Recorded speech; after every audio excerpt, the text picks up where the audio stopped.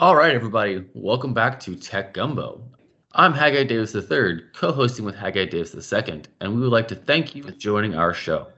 Tech Gumbo is a conversation about the past, present, and future of all things technology in a topical, interesting, and digestible way. We also want to thank our sponsor, Cardinal Capital. They connect businesses to capital. It does not matter what business you are in, Cardinal Capital has the resources all across the United States that are willing to help fund organizations of any size, life cycle, category, or location. Cardinal Capital works with you to craft the best commercial finance package for you to achieve your business goals.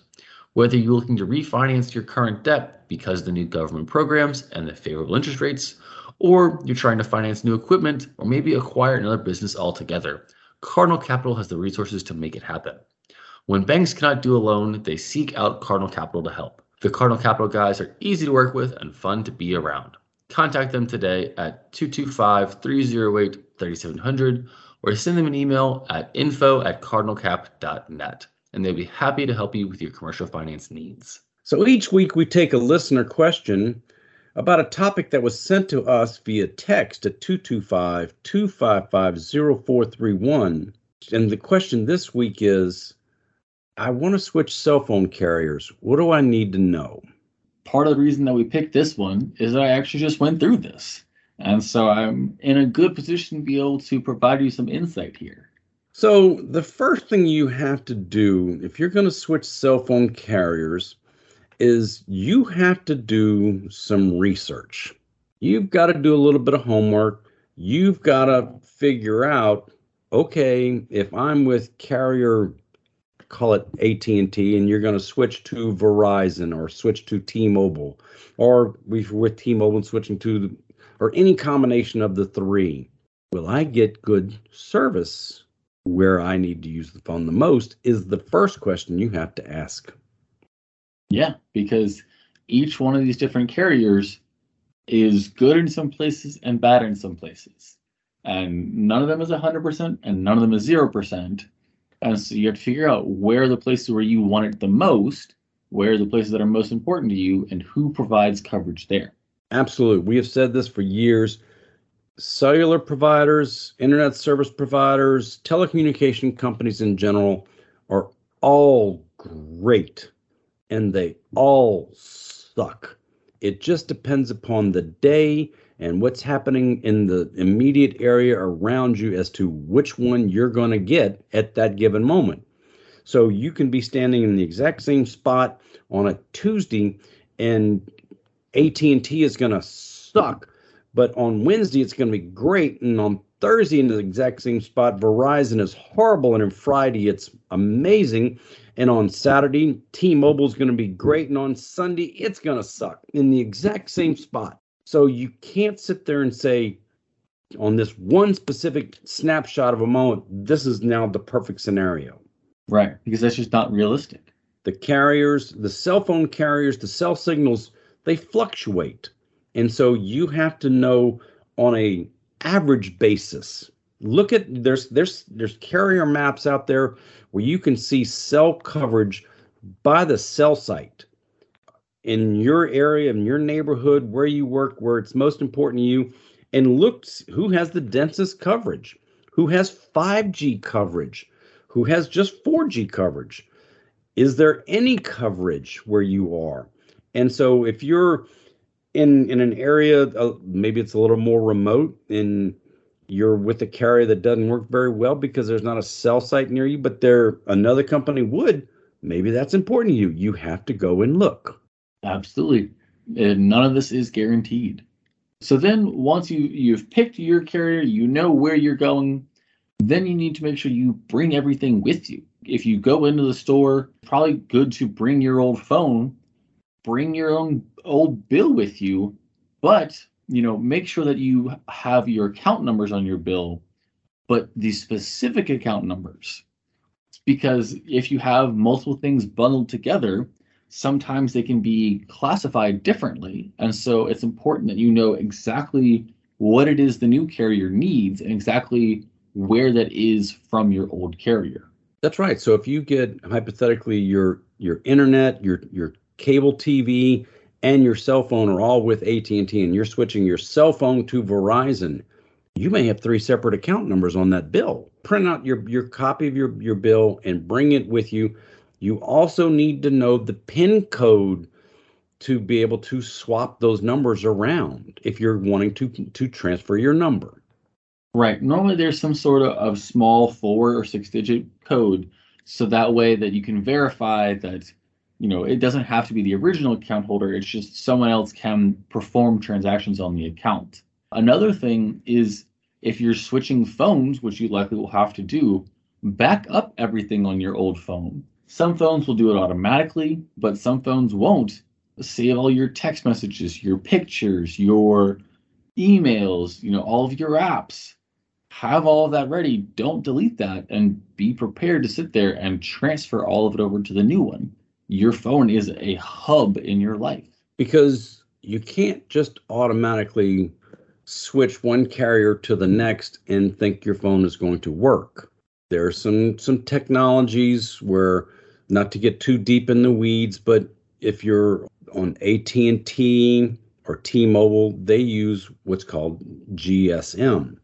If you're on Verizon, they use CDMA. And CDMA is code division multiple access, and GSM is global system for mobiles. And so it's kind of like the difference between Latin and Chinese.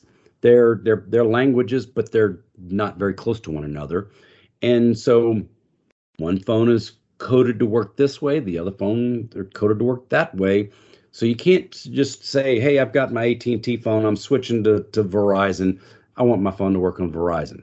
And so whenever you go to Verizon, sit there and ask them about porting your number. That way you are transferring it over and you keep that same number.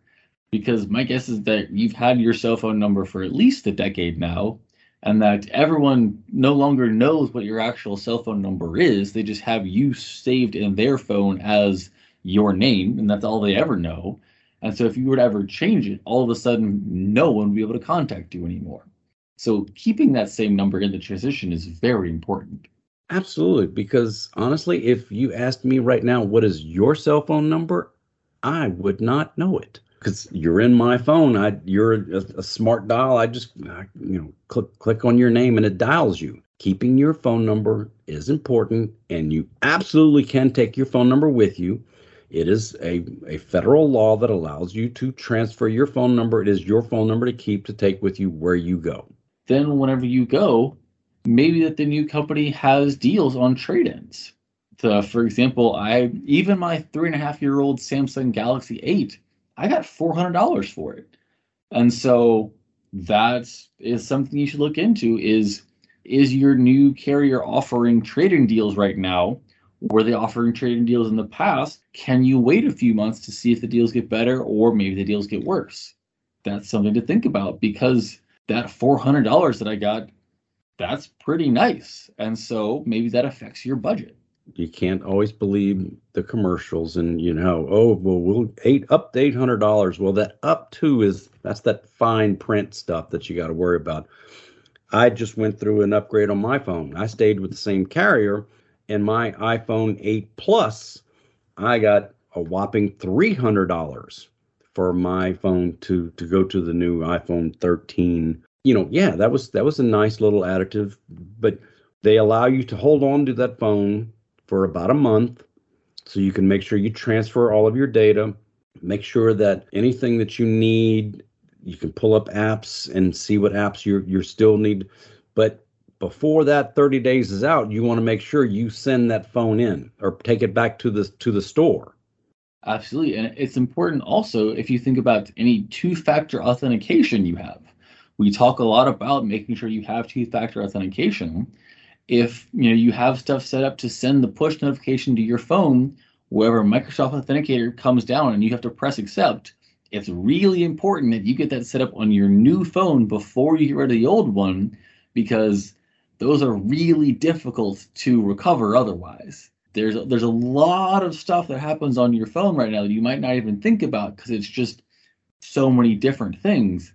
But holding on to that phone for a couple of days, keeping it charged, looking at all the notifications that come in, looking at all the things that it does, and making sure you have all of them ported over is important. And so once you've had your new phone for about a week, maybe 2 weeks, and you're comfortable, you've got all the things moved over that you need, before you send that phone in, you want to make sure you take it back to factory resets. That is how you know that whoever gets your phone won't have anything from you that you don't want them to have. When you do a factory reset, it takes your phone all the way back to the way it came out of the factory.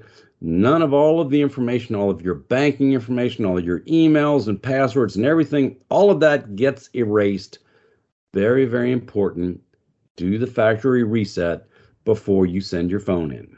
Absolutely. We talked about this story a few months back, wherever someone sent her phone into an Apple affiliated repair store, and they found pictures of her, and those pictures got leaked. And so just take the step to protect yourself, hard wipe the phone, reset it back to 0 so that there's nothing embarrassing, nothing that's going to expose you, that you are secure whenever you put that back in that box or put that, back in the hands of the whatever employee. You're not going to get in trouble with it. And it's not a bad idea to go ahead and take the SIM card out as well, and then just break that SIM card up. Whether there's any real information on it or not is irrelevant. SIM cards are cheap, and it's a good idea to, when you send that phone in, send it in factory reset with no SIM card. Right, because the reason they want it back is they want the hardware right now. We talk so much about the global chip shortage. There are a lot of pieces of that phone that are reusable, once it is fully reset. And so that's why they're giving such great deals right now, is because the ability to go in and pull a lot of that tech out and recycle it. Not all of it is recyclable. And so that is why we're making that distinction there. And not always do they recycle the phones. Sometimes they send those phones to third world countries where they don't have the new 5G technologies yet, and they still need hardware that still works on the older cell sites. So there is a lot of good reasons to send your phone in. Don't throw it in the garbage can, please. Oh, yes. There are good reasons other than the check that they're writing you. There's actual good reasons that have external benefits. Thank you to the listener that sent in that question. Your coffee mug is on its way. Yes, when you send in a question as a question of the week, we will send you a Tech Gumbo coffee mug. It's a big 20-ounce beautiful mug with our logo on it. And so that mug is going out this week in the mail.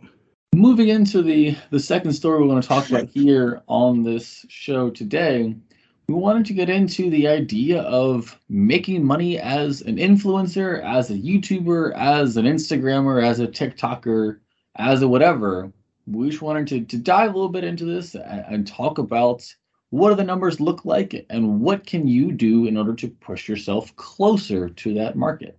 When you start looking at some of the things, like there's this young woman, Charli D'Amelio, who is a dancer on TikTok, and she made $17.5 million last year. That's pretty good. When you start seeing the names of a whole bunch of these influencers on TikTok that are making more money than the CEOs of Starbucks and Exxon and Delta Airlines and McDonald's, that kind of catches your attention.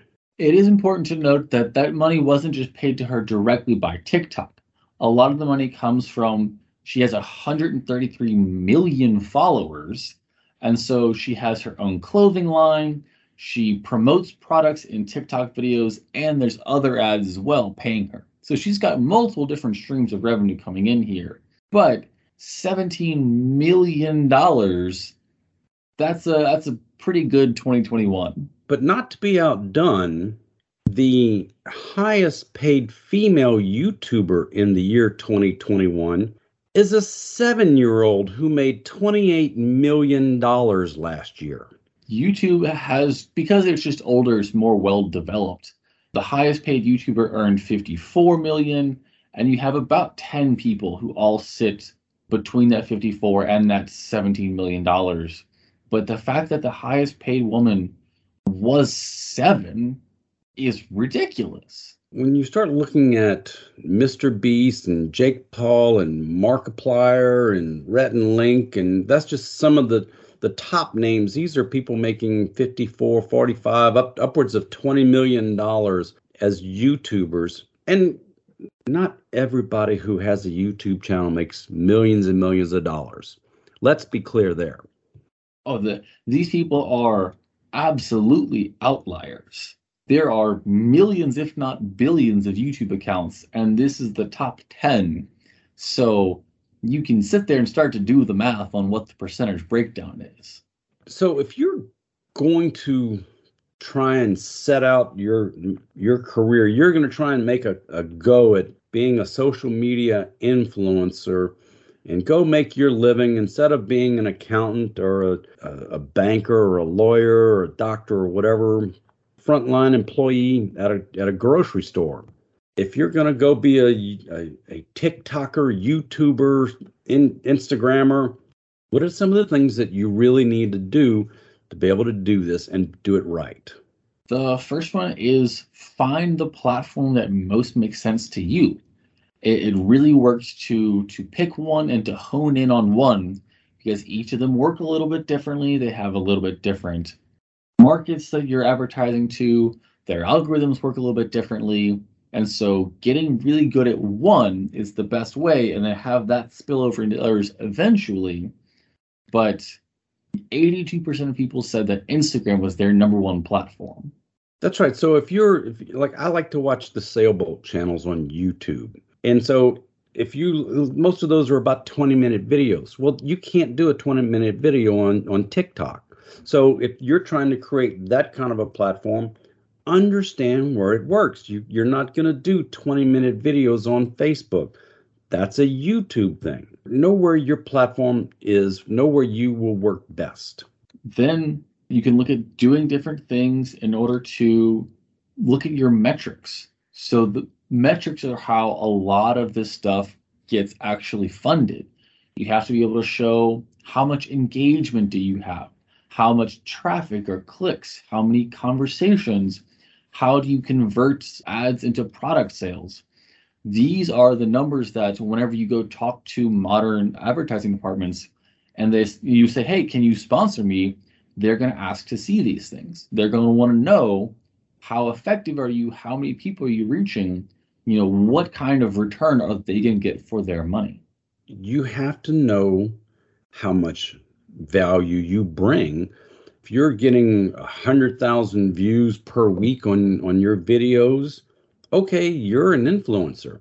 And you have to do certain things like give away free coffee mugs if you send us a question of the week. Do things to get your people engaged with your show.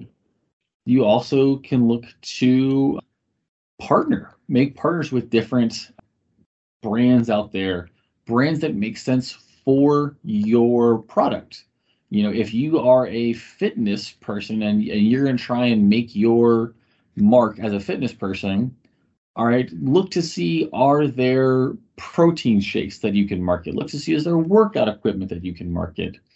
Because if you're a fitness person and you're, all you're posting is food pictures, well, those are kind of mixed messages there. You really have to look at this as a job that you're doing, and you have to think about it in those kind of rigorous terms and make sure that you are staying on brand and on message and you're being disciplined in your communications.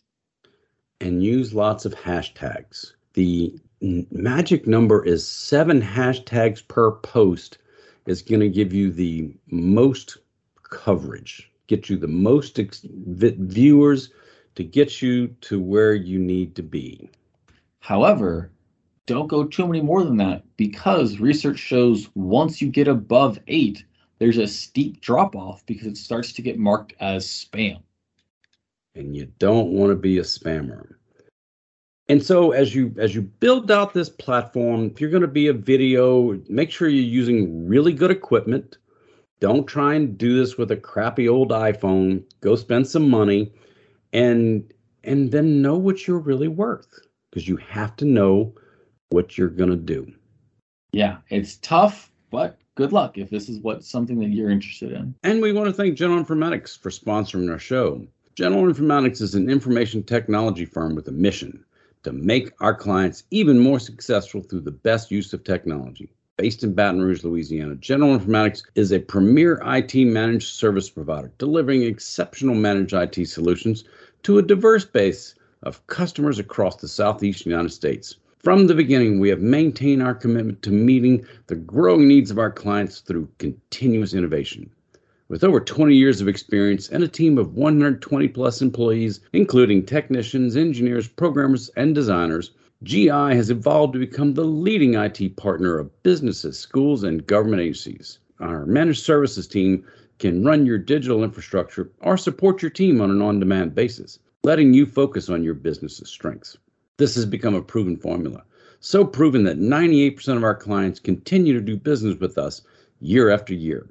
Whether you need IT services, new technology, or have a question, visit us on the web at geninf.com. And if you enjoyed our show today, we're here on Talk 107.3 FM every Saturday at 4, and the show reruns Sunday at 4 p.m. If you missed any part of the show or would like to hear this or any previous episode, check out our podcast, available on most every podcast platform, including Amazon Music, TuneIn, Stitcher, Podcast Addict, Overcast, Player FM, Podchaser, and more. Be sure to subscribe when you're there. That way you'll be notified every time we post a new episode. And if you like our show or if you have any suggestions, let us know via text at 225-255-0431. And if you send us a question and we use your question as the question of the week, we will send you a free Tech Gumbo mug. Thank you for listening to Tech Gumbo.